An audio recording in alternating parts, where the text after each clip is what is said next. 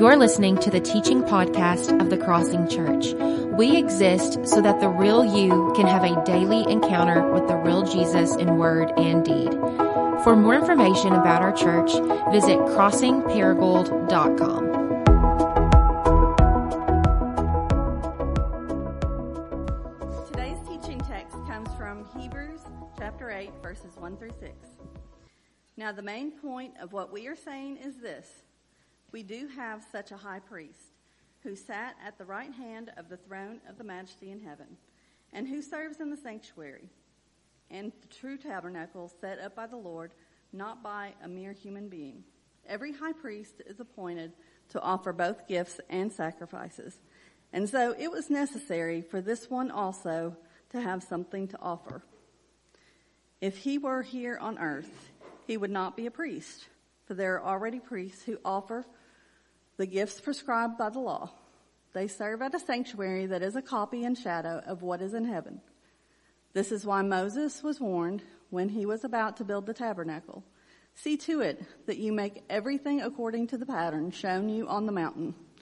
But in the fact, the ministry Jesus has received is as superior to theirs as the covenant of which he is mediator is superior to the old one, since the new covenant is established on better promises.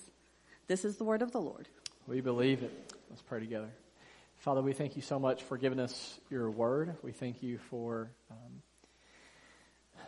giving us your Holy Spirit so that as we dive into the scripture that it can go from just being a mental exercise to being something that truly transforms us. And so this is not just a history book or a textbook.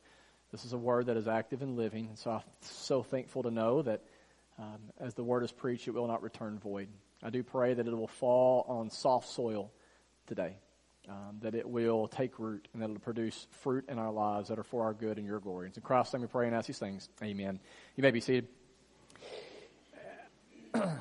How many of you have ever seen the movie The Matrix? Raise your hand. The Matrix. One of the greatest movies of the 90s. It changed Keanu Reeves' career.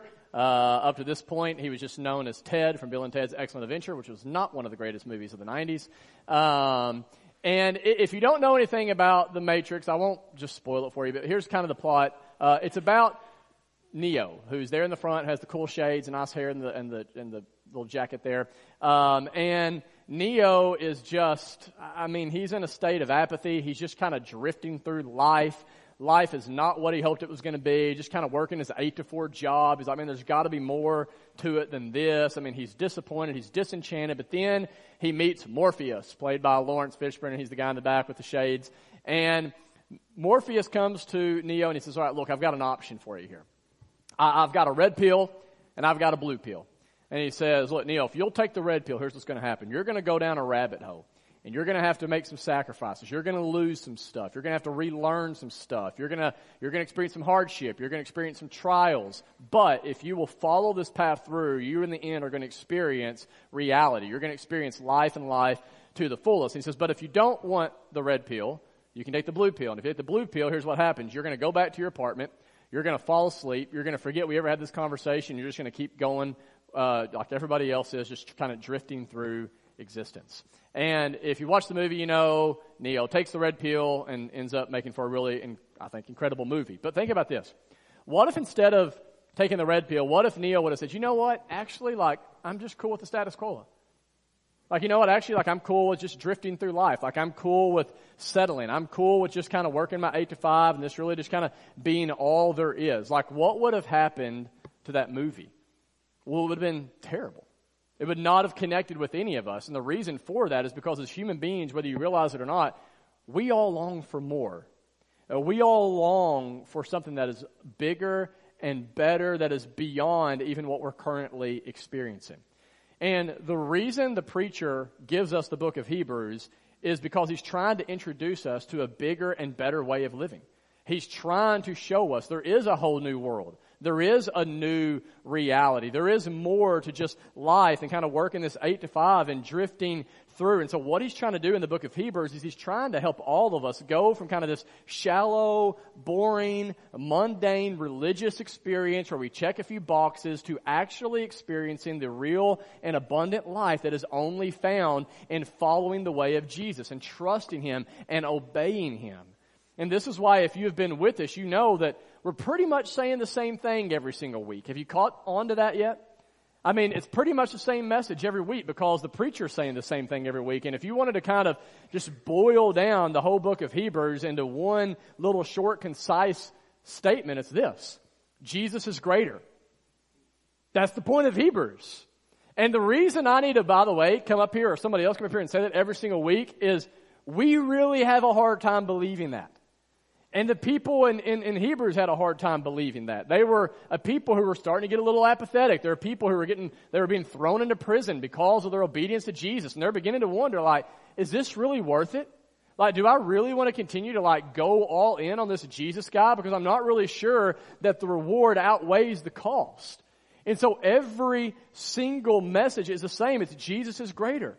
He's greater than your accomplishments. He's greater than your career. He's greater than your comfort. He's greater than your failures and your flaws. He's greater than your highest of highs and your lowest of lows. He's greater than your storms. He's greater than the bad days and the good days. And he's talking, you've got to remember, to a Jewish audience here who is still kind of living in this old way, this old covenant. And they have in high regard these angels and these priests and these old heroes of the faith like Moses and Abraham. And he keeps saying over and over, look, Jesus is even greater than them. He's greater than the angels. He's greater than the law. He's greater than Moses and Abraham and even this mysterious figure Melchizedek, who we don't know anything about, but they held in extremely high regard. And so the drum that he is beating over and over and over is Jesus is greater. And today, after, 7 incredibly dense chapters, we come to chapter 8. Where he's going to basically say the same thing again, but he's going to say it in a little bit different way. And if you look back with me in Hebrews 8, it's kind of a turning point in Hebrews. Here's what he says. Look with me. Hebrews chapter 8, verse 1. He says, now, the main point of what we are saying is this. I love that, by the way. Remember, the book of Hebrews is not a letter. It's a what? It's a sermon. And one of the ways we know it's a sermon is because just like a true preacher, he's been talking for 15 to 20 minutes and he's like, okay, here's my main point. Right? It's like, why didn't you just tell us the main point in the beginning? But he's been talking. He's like, all right, here's my main point. And this is actually a gift. Because where else in the Bible does the author ever tell you, here's the main point? Usually you have to work for it. You have to dive to figure out what is the main point. He says, here is the main point. So my work was kind of easy this week as a pastor in some regards because here's the main point.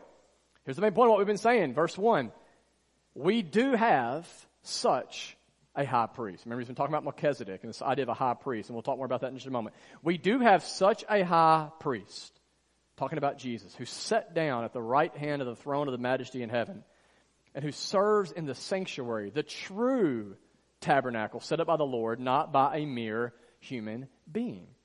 He goes on in verse 3 through 5 to try to explain this a little bit further. He says, look, every high priest that you guys have been looking to and that you're familiar with, they're appointed to offer both gifts and sacrifices, right? In the sanctuary, in the temple. And so it was necessary for this one, Jesus, also to have something to offer. Verse 4, if he were on earth, he would not be a priest, for there are already priests who offer the gifts prescribed by the law. They serve at a sanctuary that is a copy and a shadow of what is in heaven. This is why Moses was warned when he was about to build the tabernacle, see to it that you make everything according to the pattern shown to you on the mountain. Super clear, right? Everybody got it? Ready to move on? No. Like most of us, like we read that and we're still like, I have no idea what he is talking about here. So let me try to just take a moment to explain to you what is going on. And by the way, this next part, I'm guessing 5 to 6, 7 minutes, is going to be really, really heady. It's going to be really teachy, okay? But I trust you guys. Y'all can stay with this. You can do it. So just try to focus here because there is a payoff in the end to understanding what I'm about to tell you. When you read in the Bible, despite popular belief, God's plan is not to get us to heaven. God's plan is to get heaven to us. God's plan has never been for earth to be separate from heaven, but for earth and heaven to actually interconnect, to overlap. And when you think of heaven, listen, it's very important that you get this. Heaven, despite those old Heavenly Highway hymns, is not somewhere in the sweet by and by. Heaven is not some place in a far distant land where like these little chubby babies are floating around on clouds playing harps. Okay, like that's not the way the Bible talks about heaven. But when you think of heaven, here's heaven. You ready? Heaven is the presence of God. Heaven is the place where God is ruling and reigning. And because everything is in submission to God's rule and reign, everything is as it should be. And if you're like, I can't really follow that, what do you mean? Well, think of the Garden of Eden. In the Garden of Eden, you have heaven and earth completely interconnected. They're overlapped perfectly. And so what's happening in the Garden of Eden? You have God walking, His presence, right? He's walking with the first humans in the cool of the day. They have this perfect relationship with God, perfect relationship with one another. I mean, everything is in submission to God's rule and reign, and therefore everything is beautiful and rhythmic and as it should be. But if you've read the story in Genesis, you know by the time we get to chapter 3, what happens? Sin, okay, yes, Adam and Eve, thank you, Chris. Adam and Eve sin against God. They rebel. They eat of the fruit God tells them not to eat from, and immediately as a result, look, everything is fractured. Heaven and earth separate. Right? What happens now is Adam and Eve go from walking with God in the cool to hiding from God, right? The kingdom of God or the kingdom of heaven, right? It is divorced from the kingdom of man. It is torn apart. And as a result of this fracture, we see immediately strife enters the picture, relational breakdown enters the picture, death and disease and all kinds of dysfunction enter into the picture. And this is a heartbreaking, tragic story. But fortunately, it does not end there, because in Genesis 3, God comes to Adam and Eve and He says, I'm going to fix this. You can't fix this. I'm going to fix this. By the way, Megan and I's pool has a leak, and we cannot for the life of us figure out how to fix it. We tried yesterday for literally like 6-7 hours, thought we could fix it. So frustrating. We cannot figure it out. And what God is saying here is, look, that's the way it is with the human condition. You can work and work and work and work and work and work and work and patch and patch and patch and patch and research and research and research and do all of this stuff, toil, sweat. You will never be able to fix your sin problem. That is bad news, but the good news is He says, look, I am going to fix this. I am going to provide a way for heaven and earth to overlap again. And so, how does God do this? Well, this is where the preacher begins to point to right here in chapter 8. What happens is God comes to Moses, and He gives Moses on this mountain a glimpse of what heaven is like. He then says to Moses, I want you to carefully construct a tabernacle which is meant to be kind of this earthly representation of a heavenly reality. It's meant to provide a space where I can dwell safely among people without it obliterating them. Now, something you need to know, whenever you hear me talk about God obliterating peoples, a lot of times we look at that and we're saying, man, like, why is God that way? Like, why is it that God won't let us go into His presence without it destroying us? Like, why is that? Right? Well, because the Bible is clear. Look, when you are in your sin nature, you cannot enter into the holiness of God and not be demolished by Him. And it's not because God is so bad. Think about the sun, for example, S-U-N. The Bible Project guys talk about this. You think about the sun and the sky. If you got too close to the sun, what would happen to you? You're going to die. Is that because, and I want some feedback here, okay? Is that because the sun is bad? No. It's just because the sun is so powerful. It's so holy, if you will. And it's the same way with the presence of God.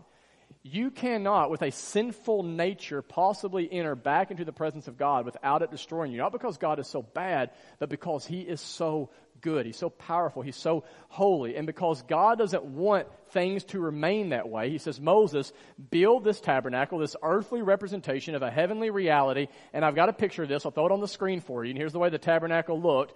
Eventually this would give way to the temple, which was far more glorious than this. But in the tabernacle, what would happen is you could walk in. Actually, you couldn't walk in. If you were a priest, you could walk in the front there. You could make sacrifices of different kinds for the people. There's then these ceremonial washing kind of, rituals that you could do if you were a priest. And at the very back of the temple, this is a place that was called the Holy of Holies. It was where it was the hot spot of God's presence. And only the high priest could enter into this space.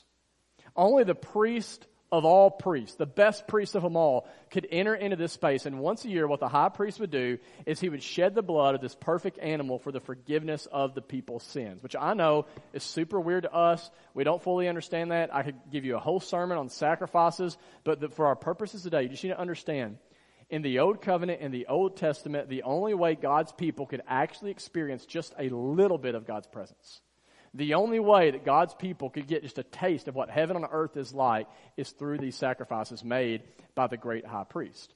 And this is why in verse 5, the preacher says in chapter 8, that this tabernacle, as cool as it was, he has this saying, he says, it really was just a shadow of something better. It was just a copy of something better that is to come. And so when you think about this, how many of you, maybe when you were younger, played paper football? Anybody in here play paper football? Okay.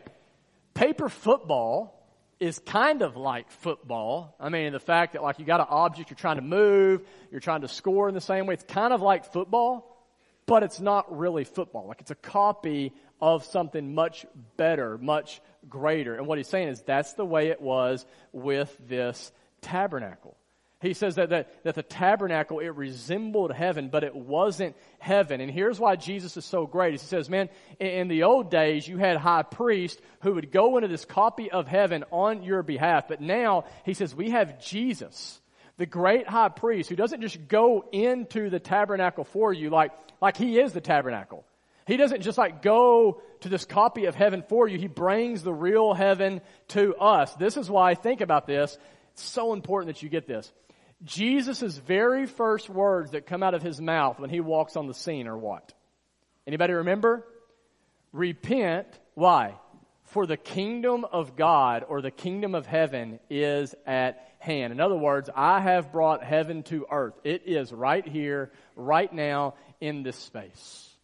This is why whenever the Apostle John in John 1:14 talked about Jesus, he says, God became human in Jesus and made his, quote, dwelling among us. The Greek word used there for dwelling literally means he made his tabernacle among us. What is John saying? He's saying, well, when Jesus came to earth, he brought heaven with him. He provided a way for humans, ordinary people, not just for priests, but ordinary people like you and me. He provided a way for us to experience a life-changing encounter with the presence of God. And how did Jesus do this? How did he accomplish this? Here's what's so crazy about Christianity. Like Jesus didn't come and make some animal sacrifice like all the priests before him. Jesus became the sacrifice. Jesus shed his own blood for the forgiveness of our sins so that we can now, when we put our faith in him, stand before God holy, blameless, and acceptable. This is why John the Baptist, whenever he saw Jesus, what did he say? What did he declare with his own mouth? He said, behold, the Lamb of God who takes away the sins of the world. Just like the high priest used to sacrifice a lamb in the temple, Jesus became the Lamb of God who through his sacrifice put an end to all sacrifices. And it is through this sacrifice, through Jesus' death on a cross, because he shed his blood for the forgiveness of your sins and my sins, we can now have access into God's presence anytime, anywhere, any place. Right, when Jesus died on the cross, right, remember that curtain that separated the people in the Holy of Holies from the presence of God. That curtain was torn in two from top to bottom, not from bottom to top. Why? Because God was reminding us, just as he said in Genesis 3, I'm going to fix this. You're not going to work your way to me. I'm going to work my way to you, and I'm going to unleash my presence, not just for the priests, not just for the pastors, not just for the spiritually elite, but so that every single one of you can experience me.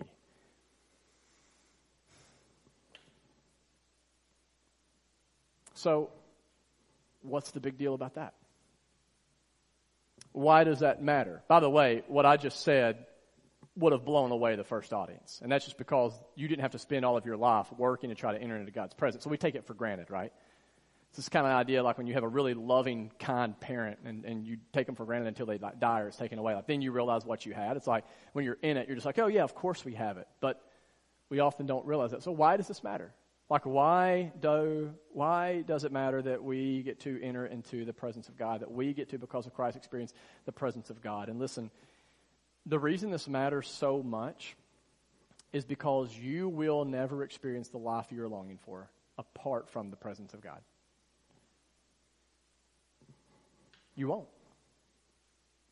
And And we need to realize this. I mean, the truth is, one of the things we all have in common is we all long to be happy. We all long to be fulfilled. We're all searching for fulfillment. We're all searching for satisfaction. And the older I get, the more I truly am convinced nothing will satisfy us apart from God. Now, some of us don't believe that. Some of you believe, like, Jesus is my salvation, but you don't believe he's your satisfaction. And that's the way I was up until I was converted in college. I was like, yeah, God can save me from hell, but he really can't do anything for me here on earth. So we don't really fully understand who God is and what he's done and how great truly his presence is. You know, one of my favorite books of the Bible, probably actually my favorite book of the Bible, is the book of Ecclesiastes. I love how real and how raw Ecclesiastes is. If you have a friend, by the way, who's struggling and doesn't really believe in God, doesn't really believe, doesn't have a strong faith, give them the book of Ecclesiastes first. I really would encourage you to do that, then have them read the book of Mark. But Ecclesiastes is a book where we're introduced to this man named Solomon. And Solomon was a man, a real man, who had more pleasure and power and popularity and possessions than any of us will ever have. Like he is off the chart successful by whatever standards you want to use. Like whatever mountain, think about it like this, whatever mountain that you are trying to climb in order to find happiness, Solomon has already made it to an even bigger mountain. And he comes back down to the book of Ecclesiastes and he says, hey, let me save you the trouble from wasting your life. He says, let me just tell you, like if you could get to the top of the mountain, and you probably won't, but if you could get to the top of the mountain, let me tell you what's up there. He says the Hebrew word, it's all hevel. It means it's all smoke, it's all vapor, it's a chasing after the wind. It provides you some temporary satisfaction, but as soon as you think you have it, it evaporates, it disappears, it goes away. It doesn't give you what you think it would give you. You know, in my mind, one of the greatest sports of all time is tennis. And one of the greatest tennis players of all time is this guy right here, Boris Becker, who was a 1980s, just tall, blonde tennis phenom who had just a powerful, like massive serve and forehand. And in 1986, at the very pinnacle of his career, he just won Wimbledon for the second time. The year before that, he was the youngest person ever to win Wimbledon. And looking back on his career years later in an interview, here's what Boris said. This is not preacher talk. This is a real person talking, right? Here's what he says. I was rich, famous, I had all the material possessions I wanted, and yet I was still unhappy. Despite being a two-time Wimbledon champion, I found myself on the verge of suicide. Listen to this next line. This is haunting to me. I wish someone would have told me that when I get to the top of the mountain, there's nothing there. So why do we work so hard to get on the top of that mountain? I guess we think we're different. I know I do. I'm like, yeah, it didn't work for him, but that worked for me. Like if I had that money, I had that fame, if I won the Wimbledon, I promise you I'd be happy. We think we're so different, and we're not. We're not different than Boris Becker. We're not different than Solomon in Ecclesiastes. And here's what's crazy, guys. Think about this. Like there was a time period where Boris Becker would walk by people and they'd go, wow, there he is. The greatest in the world. You and I will never be the greatest in the world at anything. I'm not trying to crush your dreams, college students or high school students. Like, maybe you will, you'll beat the odds. Okay, you'll be the first person ever out of Paragould to become the greatest in the world at something, okay? You could do it. Dream big. Sorry, all right? But also realize, more than likely, it's a really big world. It's a lot bigger than you think it is, and you're not going to be the best in the world at anything. He was the best in the world at something. He had more fame, more money, more success, probably more sex than any of us could ever imagine, and it didn't satisfy. Why? Because he's just like you, and he's just like me, and he's just like the teacher of Ecclesiastes. We cannot find satisfaction apart from God. Why? Because it says in Ecclesiastes 3:11, when you were born, God put eternity in your heart. You are longing for something that is eternal, something that cannot fade away, something that cannot die, that cannot break, and only God can fit that hole in your heart. In the words of David, he says in Psalm 16, in God's presence is fullness of joy, and at his right hand are pleasures forevermore. Who is at the right hand of God right now? Jesus. That's what it just says in Hebrews 8. He's sitting there at the right hand of God. Jesus in Christ is pleasures forevermore. And by the way, why is Jesus sitting at the right hand of God? It says he's still serving on our behalf. Why is he doing it from a seated position? Anybody know? That's exactly right. Because the work is finished. Doesn't mean anything to us, really, in our culture, but in this culture, if you were seated, it was a sign of authority, of ruling and reigning. It's also a sign of completion. What Jesus is showing us, the writer of Hebrews is showing us here, is that all of the work that needs to be done for you to experience the presence of God, the salvation and the satisfaction that comes from God, all of that work has been finished through Christ. And that is the good news of the gospel. That's it right there. That's why, I think it's why we all came here this morning. Because we believe this. Maybe not always fully. But this is why we come together. It's why we sing the songs that we sing, even if we don't feel like we have a great voice. Think about what we're doing. It's weird stuff this morning. But it's why we do it, right? We come and we sing. We listen to someone preach the scripture. You're just sitting there listening to me talk about the Bible. Like why? Because this is why we take communion. This is what it's all about. It's about Jesus. It's about the fact that everything that we need and long for has been provided for us through His life, death, and resurrection. You see, Jesus, I used to say, Jesus came to establish a whole new religion. The religion of Christianity, right? That's the way I thought of it. That's not true. Jesus didn't come to establish a new religion. Jesus came to end religion. He came to put an end to all of the work and all of the toiling and all of the sacrificing and all of the positioning and all of the performance. He came to put an end to all this stuff that we think we have to do just to get God to approve of us. Jesus came to introduce us, those of us who have been living under the law, to a whole new and better way to live, a way that is not marked by law but by grace, a way that is not primarily marked by rules but by relationship, a relationship with this God who is the source of all that is good and beautiful and true. And that's why the preacher goes on to say what he says. If you look back with me in verse 6, we'll go on. He says, here's a fact for you. The ministry of Jesus, because of everything I just said, you just need to know, it's way superior to all the other high priests in their ministry. Because the covenant of which Jesus is the mediator, he is superior to the old one, since the new covenant, we're going to talk about that more in a minute, is established on a better promise. Verse 7, for if there had been nothing wrong with that first covenant, and what was the first covenant God made with His people? And guys, listen, I know there's a lot of information coming today. I talked with two people after the first service. They were like, can we get together and dive deeper into 15 different things that were said today? I get that. It's a lot coming at you fast. Verse 7, if there had been nothing wrong with the first covenant, what's the first covenant? It was basically this. God said, here's the law. If you'll obey the law, I will bless you and protect you. It's what's called a conditional covenant. You do this, I'll do that. Okay? If there had been nothing wrong with that first covenant, no place would have been sought for another. Verse 8, but God found fault with what? Or with who? With the people. God didn't find fault with the covenant. He didn't find fault with His law. He found fault with the people. Why?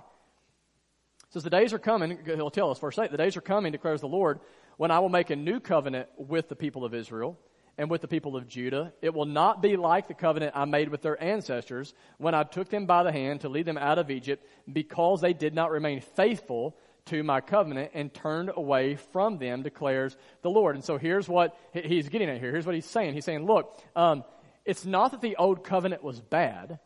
The covenant about obeying the law, the problem was just that the people couldn't obey the law, right? The law was good.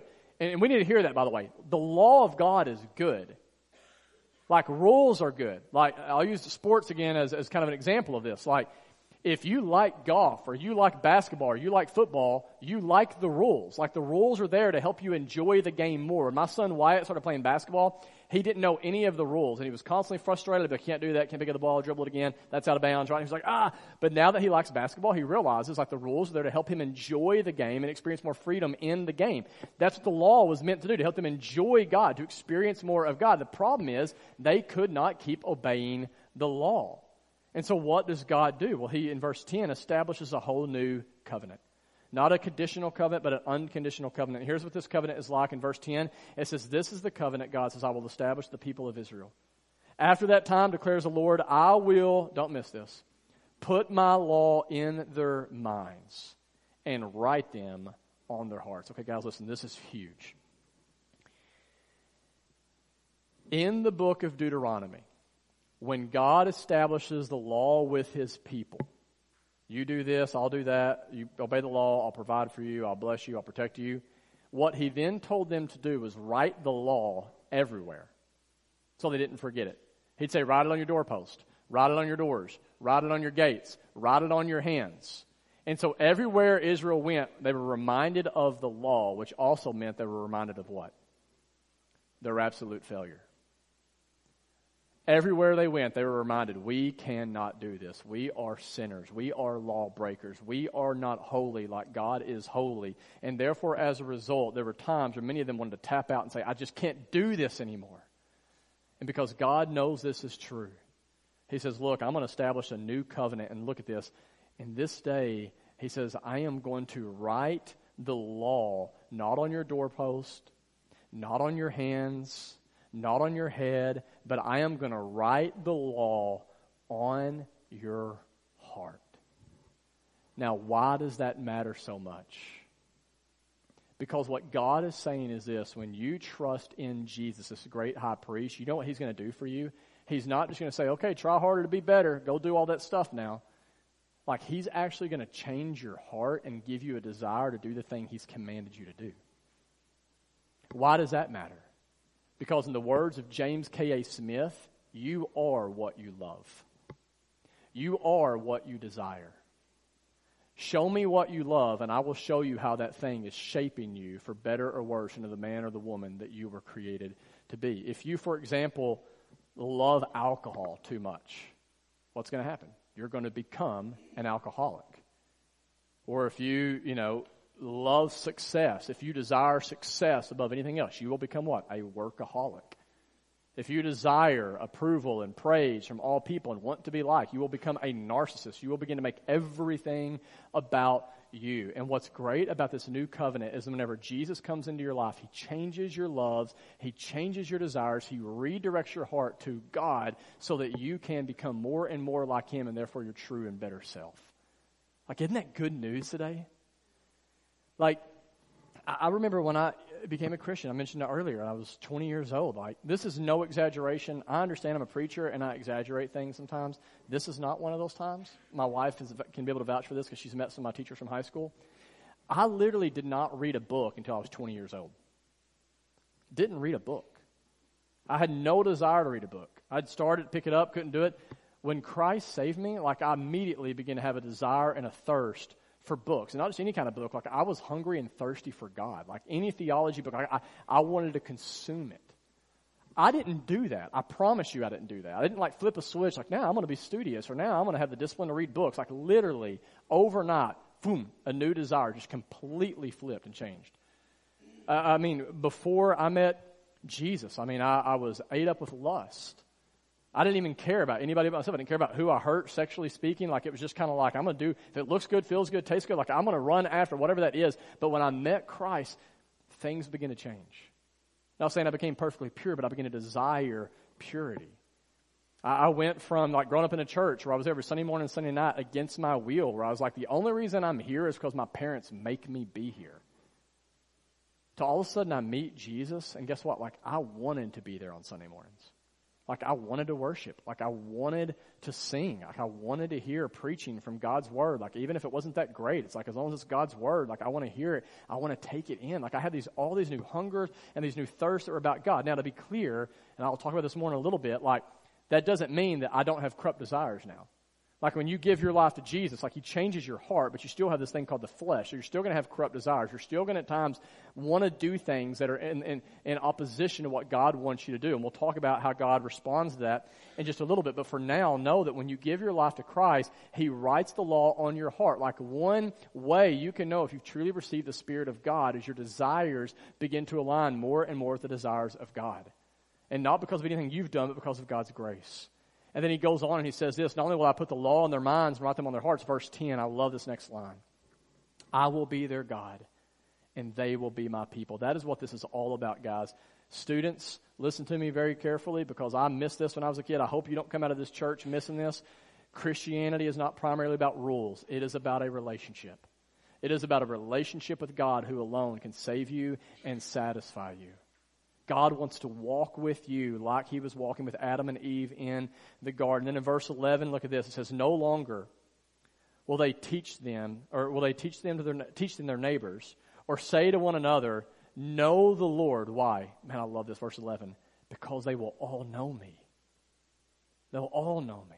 from the least of them to the greatest. The priests won't be the only ones that know me. The spiritually elite or the varsity level person like Christian, like they're not the ones that will know me, but everyone who trusts in Jesus will know me. Unlike the old covenant where like only the priest could get a taste of what heaven was like and kind of come back and report to the people. He's like, no, like you can experience heaven. Like you can in Christ experience the presence of God. Like you can know God. You can know God. You don't have to look to me to know God for you. Like you can experience the presence of God. You can know God, Paul says in Ephesians 3, in a way that surpasses knowledge. Like, does that make sense to you? Like, you can know God in a way that, like, you can't even put into words. Like, I know my wife in ways I don't know any of you. Like, I know my wife in a way that I can't even really put into words. And listen, like, according to this passage, you can know God that way. I shared this years ago back when we were at the cinema, but back when I was in high school, no, it was my freshman year of college, actually. I had a buddy that was in a band, 7 Foot Sharon. And so, Jessica, you remember the band 7 Foot Sharon? And we went to school together. And they won a battle of the bands. And because they won the battle of the bands, their reward was they got to open for Tommy Lee and the Methods of Mayhem. Shout out to the late 90s, by the way, another 90s reference. And they got to then get second row seats to this concert at Arrowhead Music Festival. Anybody go to the Arrowhead Music Festival back in the day? The only one. Okay. Only one that raised their hand in church, I guess, at least. And so there they are. They're supposed to be second row. They were rubbing it in my face, like, leading up to this, like, because I couldn't get tickets for it. But anyways, like a good friend, I go, I support them. They're playing outside the concert, actually outside the building, kind of before the concert got started. It really wasn't as cool as I thought it was going to be. I thought they were going to be on the main stage. Anyways, so they're playing. I had to go use the bathroom. I go into the building, and I don't know if I wasn't supposed to be there, if it's like the VIP only. I don't know. But I'm in the bathroom, and all of a sudden, one of the members of Tommy Lee comes up to me, and he's got to use the bathroom, and he's like, hey, man, like I can't find the stage. Can you show me where the stage is? I'm like, absolutely, I can show you where the stage is. Like, you know, kind of fake it till you make it deal, you know? And so, like, we walk through. Eventually, we find the stage, and he goes and does this thing, and nobody asked me to leave. So I'm like, I'm just going to hang out back here as long as I can. And so I'm back there. The concert eventually starts. And after the first band plays, a guy's like, are you going to stand there or are you going to help us get equipment off the stage? And I was like, this is going to be awesome. So I go on stage. There are my friends in the second row that are like, what are you doing? And so I'm like, it was great. Like at one point, like it was a packed place and like people were hitting a beach ball. Beach ball came on the stage. And I was like working the crowd, like, you want it? And they're like, yeah, over here. And they're like, no, like, you want it? Like, it was great. Highlight of my life, I think. And so, anyways, I go off stage. 5 minutes before Tommy Lee comes on, he comes and stands right beside me. Incredibly tall guy, freakishly tall. Comes and stands right beside me. And he looks at me and he's like, what's up, dude? And I said, what's up, Tommy? And then he went on and he played the show. Now, for the next 2 years, I told people that Tommy Lee was my best friend. Okay? And the reality is, I didn't know Tommy Lee any better than you know Tommy Lee. But here's my fear. The reason I share that is my fear is that there are some of you in here today that maybe know God the way I know Tommy Lee. Like, you know about God, but you don't know God. I grew up knowing about God, I promise you. My dad was a preacher. I was every Sunday morning, Sunday night, Wednesday. I knew about God, but I didn't know God. And that's where some of you are today, man. Like, you know about Him. Like, your mom or dad's talked about Him. Preachers talked about Him. Friends talked about Him. Like, you know about God. You've read about God. You've heard about God, but you don't know God. And here's the good news today. You don't have to work your way into His lap.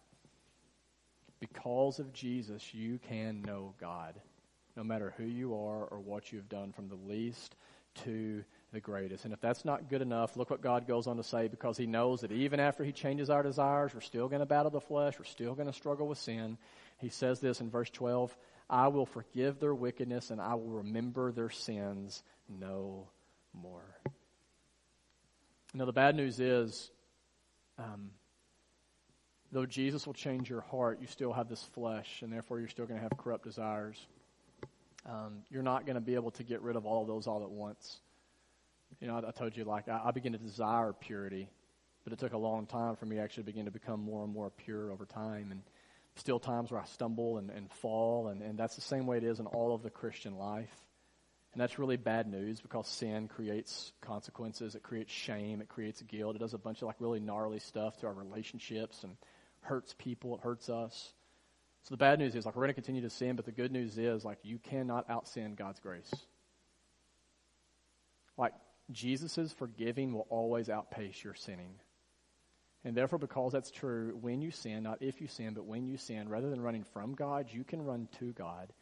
And you can know that he's going to have arms wide open. You know, I was reminded this week of an illustration I heard years ago from a pastor in Texas. And he talked about how, like, you remember whenever your kids started walking? Remember what that was like? When your kids started walking? Like, they just stumbled all over the place. And they would constantly fall. And some of the falls were worse than other falls. Like, sometimes like they'd skin their knee or hit their head on a table. I mean, there was blood. There was sometimes tears. And what's amazing is as a parent, if you were a good, patient, kind parent, is you never got frustrated with their falling. I never looked at my kids and was like, can you please get it together? Why can't you walk? Your mom can do it. You know, I can do it. I mean, even the dog, if you got a piece of bacon, will do it on its back legs. Like, wasn't any of that. I wasn't frustrated. And my guess is you weren't frustrated with your kid either. That whenever your kid continued to fall over and over and over, what would you do? You'd pick the kid up, kiss them, hug them, wipe away their tears, put a Band-Aid on the knee, and then put them back on their feet so they continue to grow and move forward. Same way for your Heavenly Father. If you are a Christian, you need to know that your Father is one who, yes, loves to see you on your feet walking in the right direction, but he does not grow tired of picking you up when you fall. The good news for the Christian in this room today is that your falls do not turn God off. He's not freaking out over your sin like some of you are. Now, he's not flippant about sin, but the Bible is clear in Romans 8:1, there's therefore now no condemnation for those who are in Christ Jesus. Your fall, if you are in Christ, does not attract God's wrath, but it attracts God's grace. And his grace, as Paul says, is always sufficient. And this is what is so beautiful about the gospel. It's why it's so scandalous. You know what scandalous means, by the way? It's like, you know, like when someone on this side of the tracks falls in love with someone from that side of the tracks, you're like, oh, that's scandalous, right? It's like you see like a white guy in the NBA. It's like, that's scandalous, right? It's like that doesn't belong, right? Or whatever. It's my only examples I got. Scandalous is like it shouldn't happen. Like it doesn't feel right. Like that's not the way it's supposed to be. I mean, the gospel really is the most scandalous news on the planet. Some of you in here are like, man, you're still so hung up on places you have fallen. You're beating yourself up over and over and over. And you just need to know, like the whole time while you're sitting there beating yourself up, God is there the whole time, ready to pick you up and put you right back on track. How do I know it's true? For I will forgive their wickedness, and I will remember their sins no more. Not going to bring it back up. Not going to rub your face in it. And if that's not good enough, here's the way he ends, and this is where we'll end verse 13. By calling this covenant new, he has made the first one, what's the word? Obsolete. And what is obsolete and outdated will soon what? Disappear. I don't know where this came from in my life, but I grew up believing that Christianity was more about rules and relationship. Like I grew up with this idea that what God wanted most from me was to be a good boy. What God wanted the most from me was just to not sin. What God wanted the most from me was just to do the right thing because, dadgummit, I told you to do it. And I began to believe that the more I could try to do the right thing, the more God would love me. But then I continued to fall over and over and over and over and over, and eventually I just said, I can't do this anymore. I'm done. And, you know, I'm glad God has been working on that in me, but that's so deeply enriched in my own story that there are still times, like this morning I was thinking about this, where I can preach God's grace to you, but still live like I'm under the law in my own personal life. Times where I can still believe that my worth is tied to my work. And my guess is today, like, I'm not alone. That's my guess. Is that maybe some of you are in that exact same place. There are some of you here who are still living under the law rather than under the grace. Some of you who are still living with this, we've talked about this before, but this he loves me not kind of mentality when it comes to our relationship with God. And so it's like, if I have a really good day, I think God loves me more than if I have a really bad day. And so, like, if I was a good parent today, I was patient with my kids, and I was a good spouse, and I listened well to my wife, I know God loves me. But if I blew it in my marriage or I blew it in my parenting, he loves me not. If I read my Bible and I pray, he loves me. But if I miss a day, he loves me not. And see, the problem with this way of thinking, man, is you begin to view God not as a loving father, but as this like celestial police officer who's just always following you around, waiting for you to mess up so that he can bust you. And listen, here's the thing. I'm so glad that at the cross, what Jesus came to do is he came to just say, look, it's time to change the subject. It's time for you to stop focusing so much on what you have done or have not done, and you focus completely on what I have done for you. To stop getting so caught up over your failures and your flaws and to bring all of that to me and trust that truly my grace is sufficient for you. I remember 11 years ago, I went to a conference with a guy from our church, Ryan Carpenter, and there was a guy named Ray Ortland teaching, and he talked about in the old covenant, we were married to the law, but under the new covenant, we're married to grace. And I'll never forget this example. And he basically just asked the question, which one are you married to? Which one are you in a relationship with now? Are you with Mr. Law or Mr. Grace? And he said, here's the difference. Mr. Law is the kind of spouse that when he comes home from work, he points out every single thing you did wrong that day. Mr. Law is always complaining, always criticizing, always showing you this is how far short you have fallen. And the worst thing about Mr. Law is always right. He's not lying. You are a mess. You do fall short a lot. And Mr. Law is there to constantly remind you of that. Fortunately, what Jesus says, or what the preacher says in verse 13, is Mr. Law moved out of the house. And Mr. Grace has moved in. And you know what kind of spouse Mr. Grace is? Mr. Grace is the kind of spouse that walks into the house and he also sees the mess.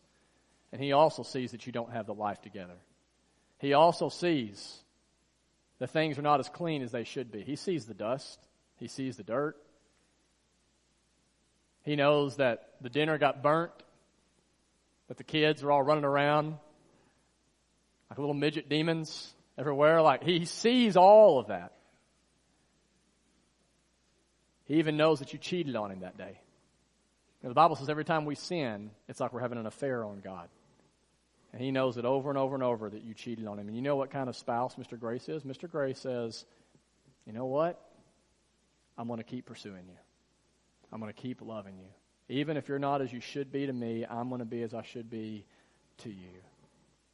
I will continue to love you, and there's nothing that can separate you from that love. Now, I just want to ask you, and we're closing. I'll invite the band if they want to come forward. I just want to ask you this morning, how would your life be different if today you actually believe what I said is true? Like, not just up here, but in here. Like, can you imagine the kind of confidence you could live in knowing that I can now approach God's throne boldly? Can you imagine the kind of courage you can have to know that I can take any risk that I want in the kingdom of God and that I'm going to be safe and I'm going to be secure? Imagine if you finally believe this, what would happen is you would stop hearing that voice of condemnation and you would hear the voice of compassion, the gentle and lowly voice of Christ, the sweet conviction that leads you not into toxic shame, but into deeper life. Like, and then as a result, like, you could be more compassionate with your spouse, more compassionate with your kids, more compassionate with yourself.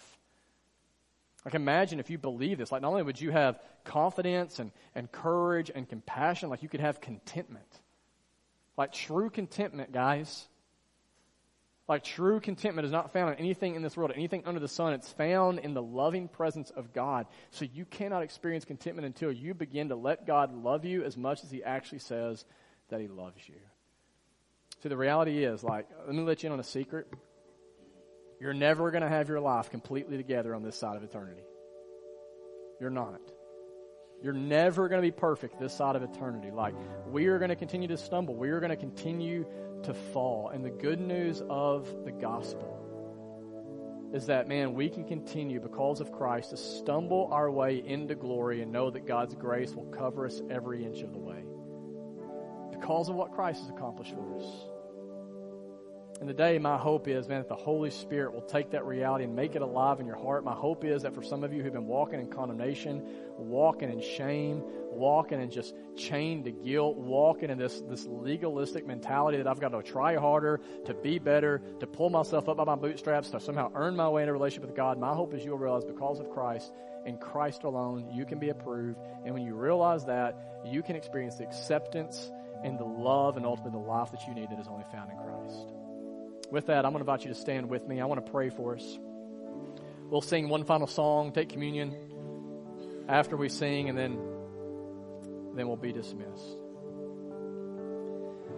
Father, I thank you so much for everyone who is here today, and I thank you for the opportunity we have now to hear and to respond to this gospel that I know that we often barely believe.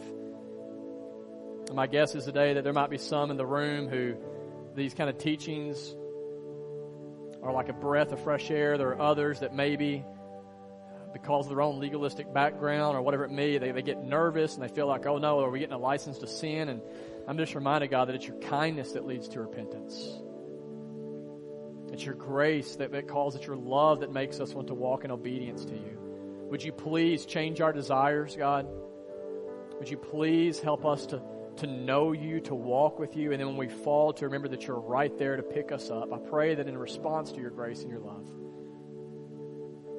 that we will be a people who extend that to others. I pray that there'll be no one who is here today who will walk out of this room without knowing you, God. I pray that right now, through your Holy Spirit, that you would draw that person in who's in this room, maybe we're listening online, draw them into a relationship with you. Help them to experience and feel your love. It's in Christ's name that I pray and ask these things. Amen.